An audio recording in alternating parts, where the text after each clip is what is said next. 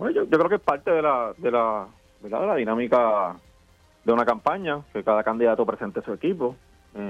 Yo presenté el mío, y todos los demás candidatos pues presentan su equipo, así que en ese sentido era algo de esperarse que en algún momento sucediera. Yo le doy la bienvenida al equipo y por supuesto la invitación a que después del 2 de junio vayamos juntos a ganar la elección en noviembre para sacar el PNP del poder, pues por supuesto siempre está abierta. Así que en ese sentido yo creo que es parte natural de la dinámica de una campaña.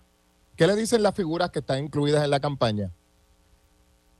Mira, yo no, algunos los conozco, otros no, ¿verdad? Pero eso es una determinación del candidato, así que en ese sentido, pues, es totalmente una prerrogativa de compañero senador. En ese sentido, no tengo mucho más que añadir. Yo creo que cada candidato escoge su equipo, y en ese sentido, pues es una decisión muy del equipo íntimo del compañero senador.